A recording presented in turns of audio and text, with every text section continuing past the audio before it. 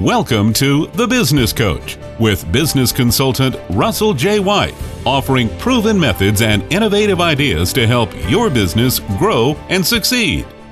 So, Business Coach, what does 2023 have in store for small business? Well, 2023 has started off with a flurry of crazy news stories. From a Dallas-based company working to bring back the extinct species, I mean, have they not seen Jurassic Park?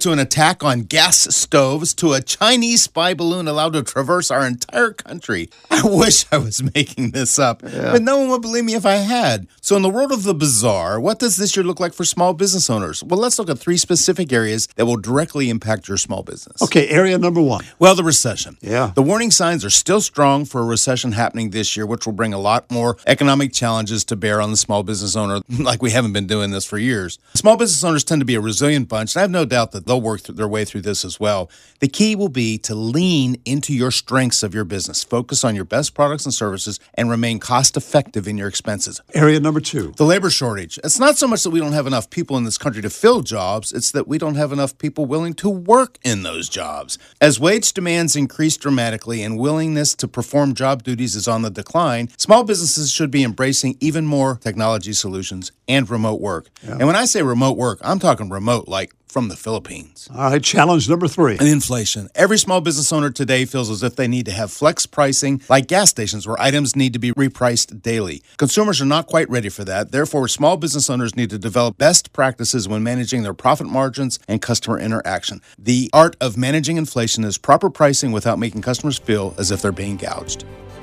For replays of The Business Coach, go online to WRHI.com. To reach Russell White, go to russellwhite.com.